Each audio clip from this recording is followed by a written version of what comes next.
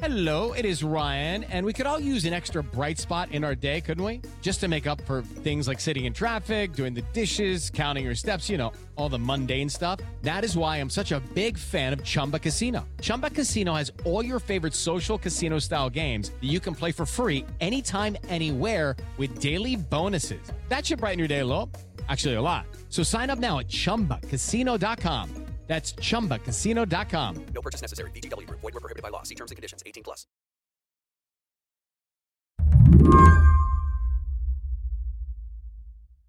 In a federal courthouse in Manhattan, 79-year-old E. Jean Carroll has been showing up day after day to submit to a grueling line of questioning. She's suing former President Donald Trump, alleging he sexually assaulted her nearly 3 decades ago. Slate's Christina Catarucci has been following along, says it's hard not to like Carroll. She is just incredibly poised. She's funny. She's a former advice columnist and writer, so she has a lot of experience making light of difficult situations. But she's also teared up on the stand, both in moments of pain in recalling what she says happened, and also in relief and gratitude for being able to share her story in court finally after so many years.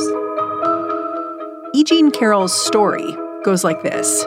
She was shopping at an upscale department store in Manhattan when she ran into Donald Trump. They knew each other casually. She said hello.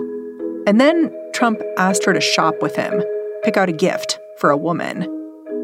And before he slammed her head against a wall and forced himself on her, the whole thing was kind of a gas. She was laughing about how strange it all was as it happened. She's like, this is going to be a great story. Trump's team is trying to make that reaction seem like it makes her story less credible. But to anybody who's actually been in a situation that has turned scary or violent and then tried to make themselves feel better afterwards, it feels incredibly vividly true to life. On the stand, Carroll has called herself part of the silent generation. She means a generation of older women who've been taught to keep quiet about the ways men mistreat them.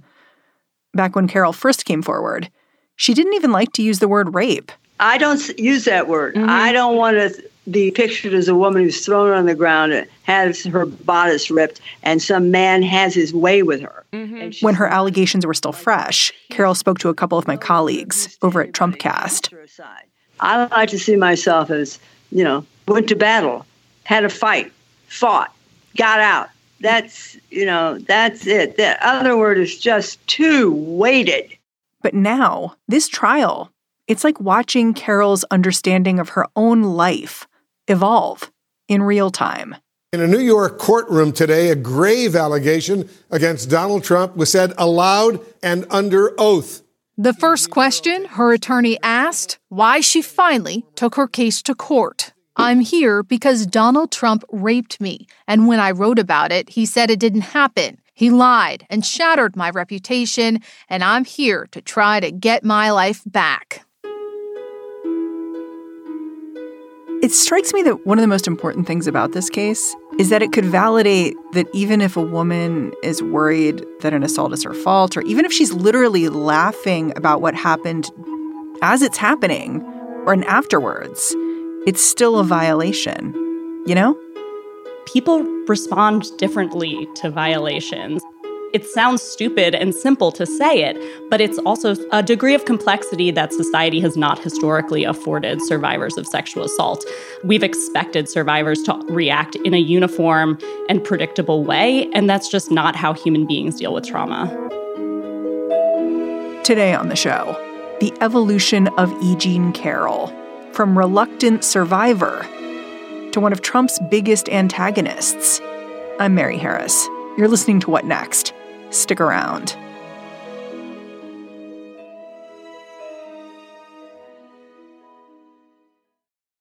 This episode is brought to you by Discover. When it comes to your finances, Discover wants you to know they are the credit card that is always there for you. With 24/7 U.S.-based live customer service, everyone has the option to talk to a real person anytime, day or night. Yep, that means no more waiting for, quote, normal business hours just to get a hold of someone. We are talking real service from real people whenever you need it. Get the customer service you deserve with Discover. Limitations apply. See terms at discover.com/creditcard. This episode is made possible by PwC. It's getting hot out here. Moving the mercury can help move your business. PwC helps turn sustainability theory into real-world action.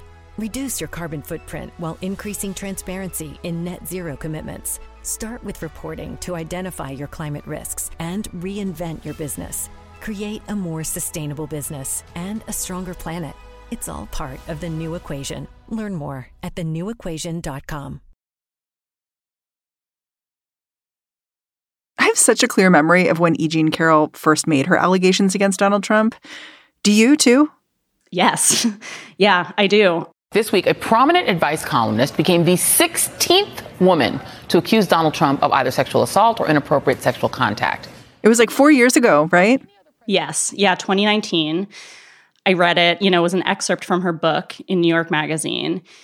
And, it was interesting because this wasn't in the heart of October 2016 when a lot of other allegations against Trump came out. It wasn't during, the Me Too movement, which began about a year later. It sort of came out of nowhere. And yet it had echoes of those two very weighty moments in the, sort of immediate history of women coming forward with sexual assault allegations.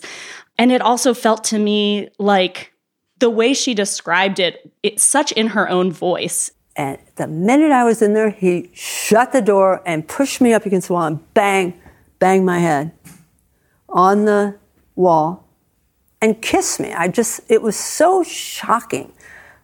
He pushed me, held me with the shoulder, and I was wearing a coat dress and tights, and he pulled down the tights.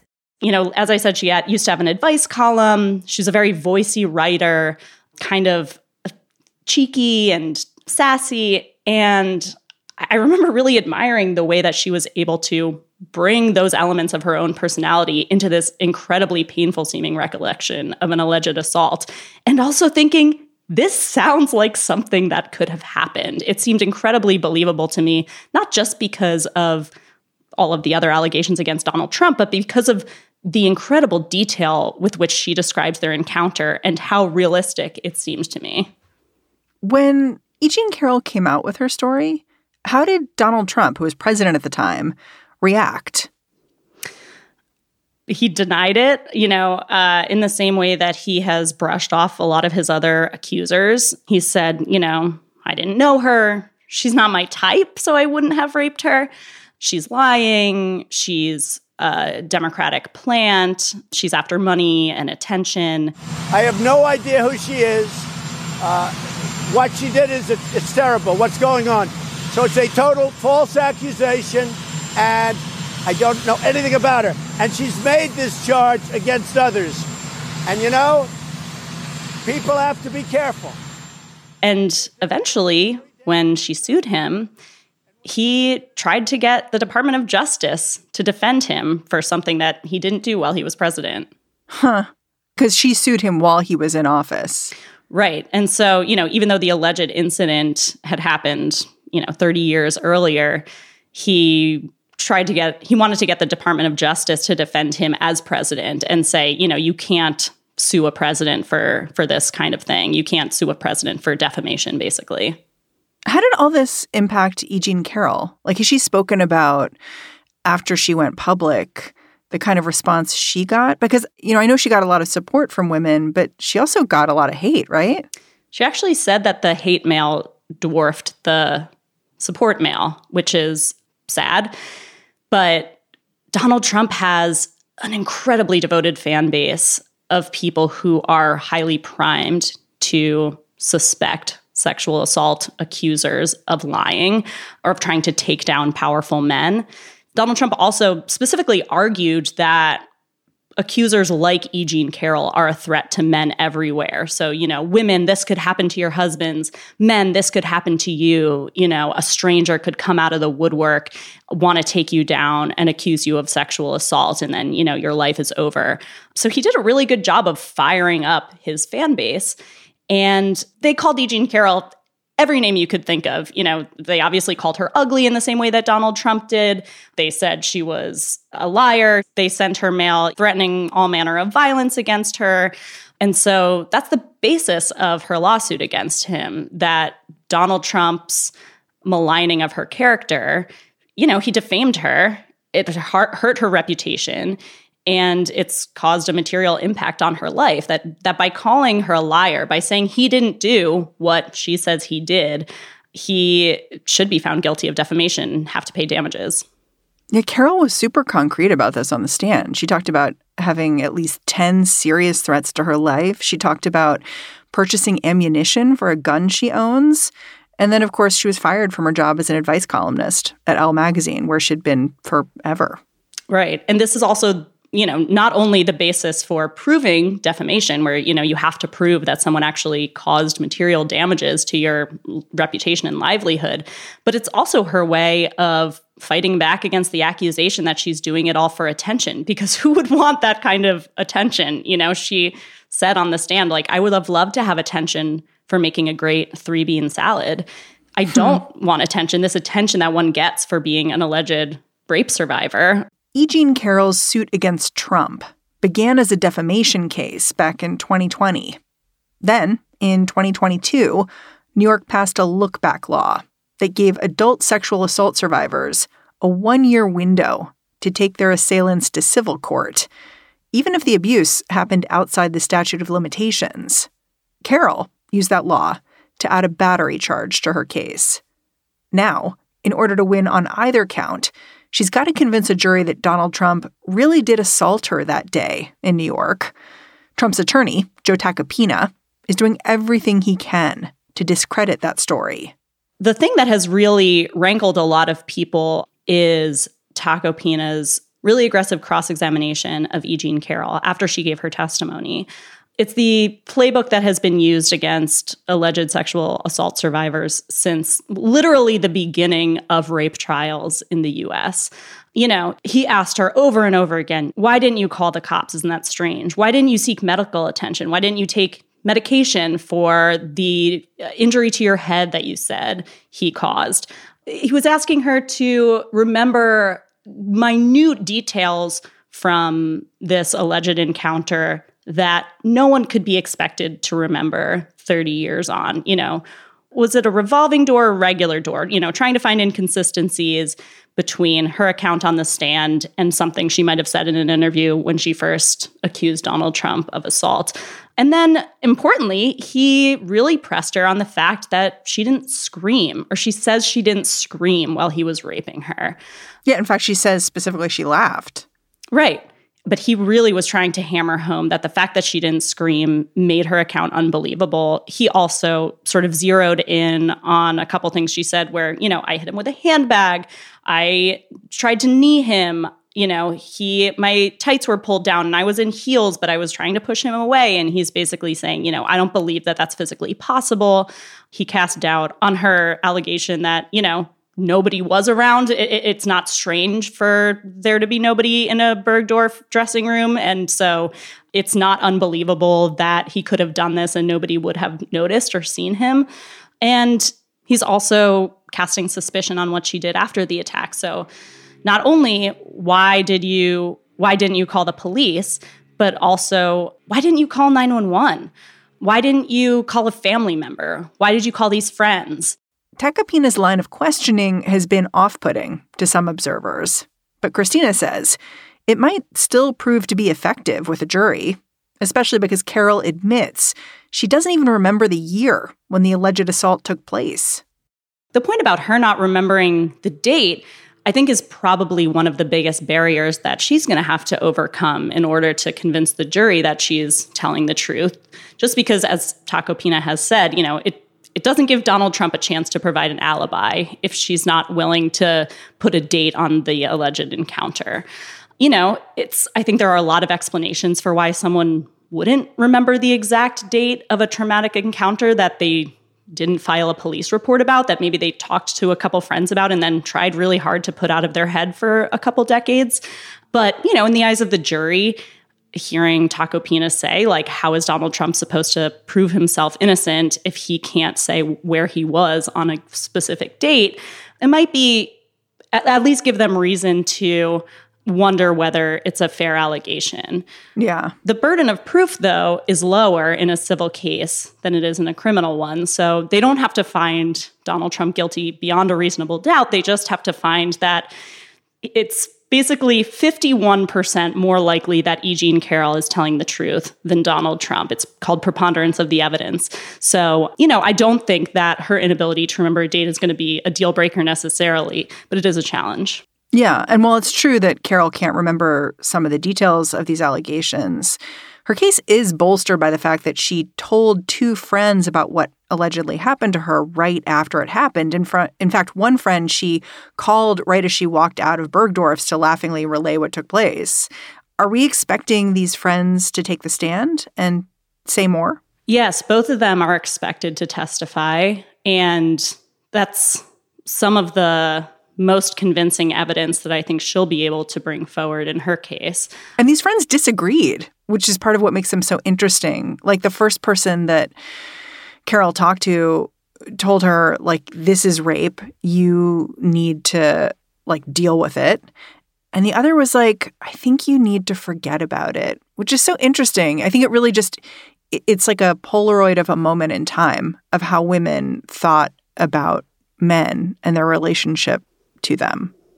Totally. And I think both of them had a pretty reasonable response. I mean, the one that sort of encouraged her to put it out of her mind was saying Donald Trump is an incredibly powerful, at the time, real estate magnate. He's going to bury you in lawsuits. He has money. He has power. And you're somebody who's going to say something happened, that he did something to you that no one else witnessed at a time when, juries and prosecutors were even less likely to believe alleged survivors of assault. What good is this going to do you? It's just going to cause you more harm, just sort of move on. And, I've wondered a couple times over the course of this trial how friends might have reacted today if she'd called them with a similar story. Obviously, Donald Trump has even more lawyers and power and influence than he did back then. But our attitudes about sexual assault as a society have changed a bit, and I think this trial will tell us in a way how much that's the case. We'll be back after a break.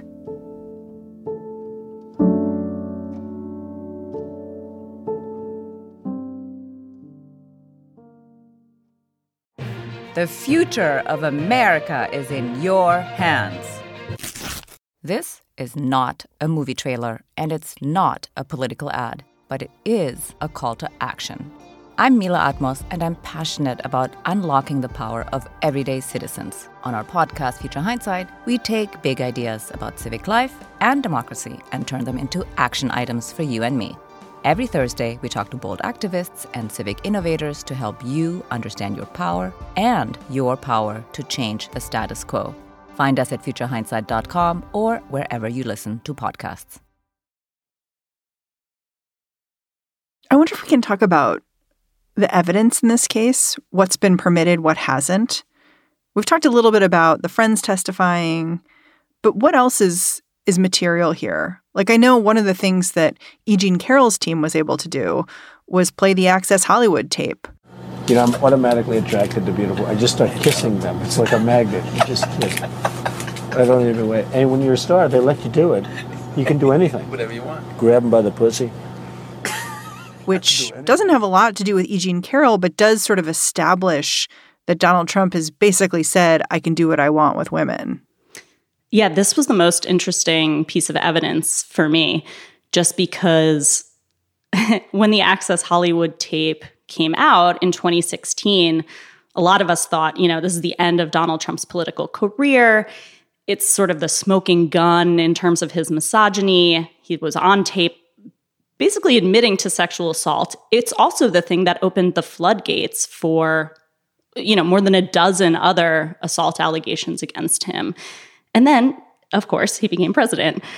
So to see that tape brought back again in the significant venue of a court of law as evidence, to me, it feels vindicating in a way, because the judge looked at this tape and said, you know what? One thing that sexual assault victims are able to do under federal law when they're bringing a suit is to introduce evidence that could prove that their alleged perpetrator might have committed another sexual assault.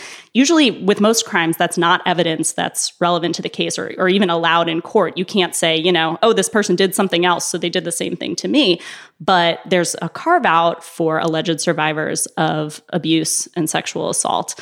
So the judge looked at this tape and said, yeah, I could see a jury reasonably finding that this tape is evidence that Donald Trump admitted to sexual assault.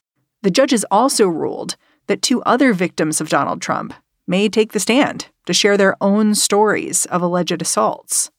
Yeah, there's 2 women, Jessica Leeds and Natasha Stoynoff, both of whom came forward in October 2016 to say, Donald Trump assaulted me too.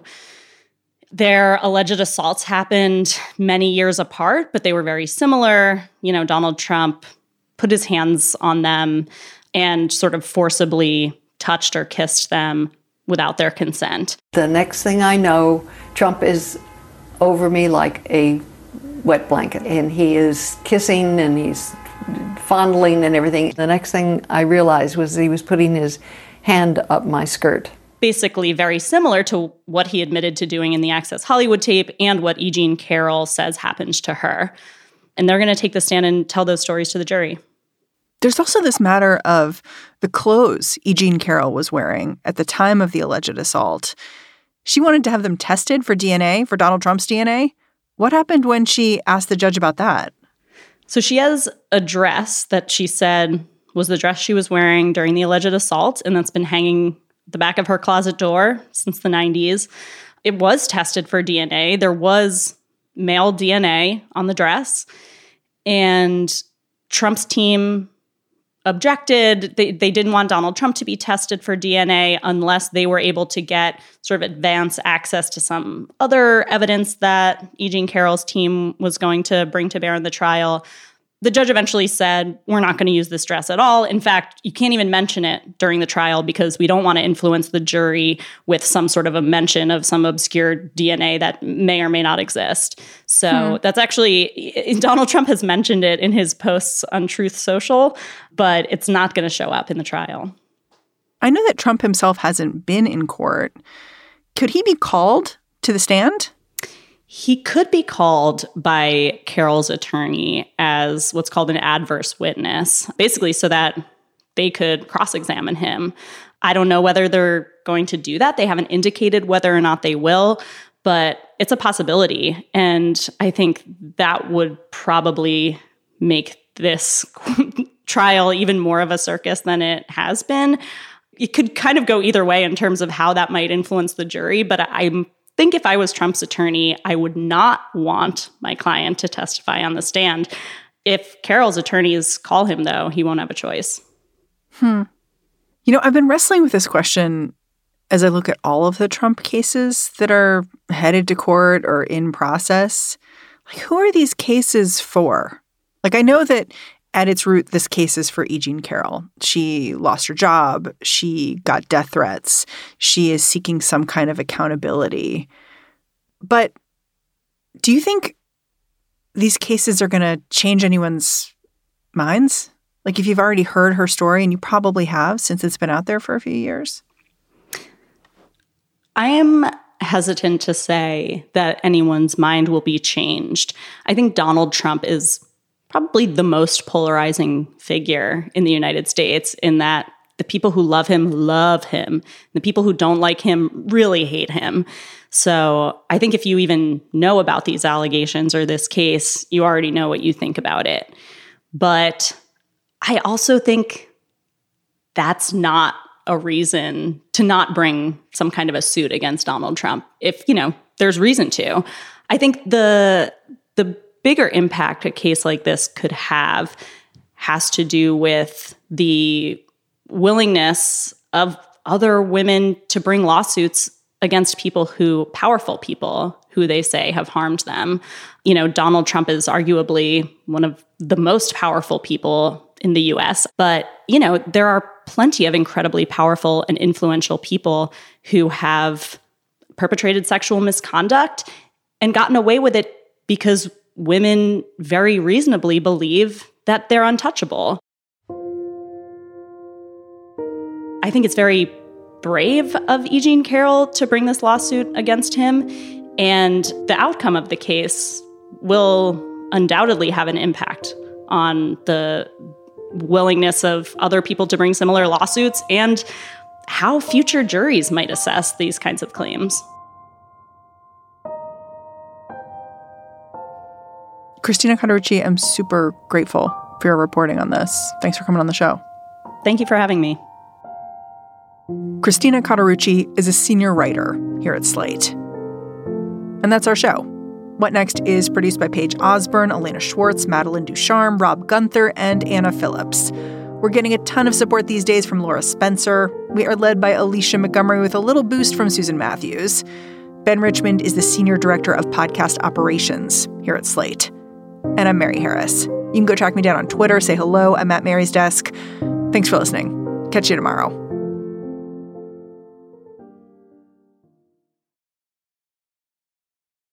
Hello, it is Ryan, and we could all use an extra bright spot in our day, couldn't we? Just to make up for things like sitting in traffic, doing the dishes, counting your steps, all the mundane stuff. That is why I'm such a big fan of Chumba Casino. Chumba Casino has all your favorite social casino-style games that you can play for free anytime, anywhere with daily bonuses. That should brighten your day a little.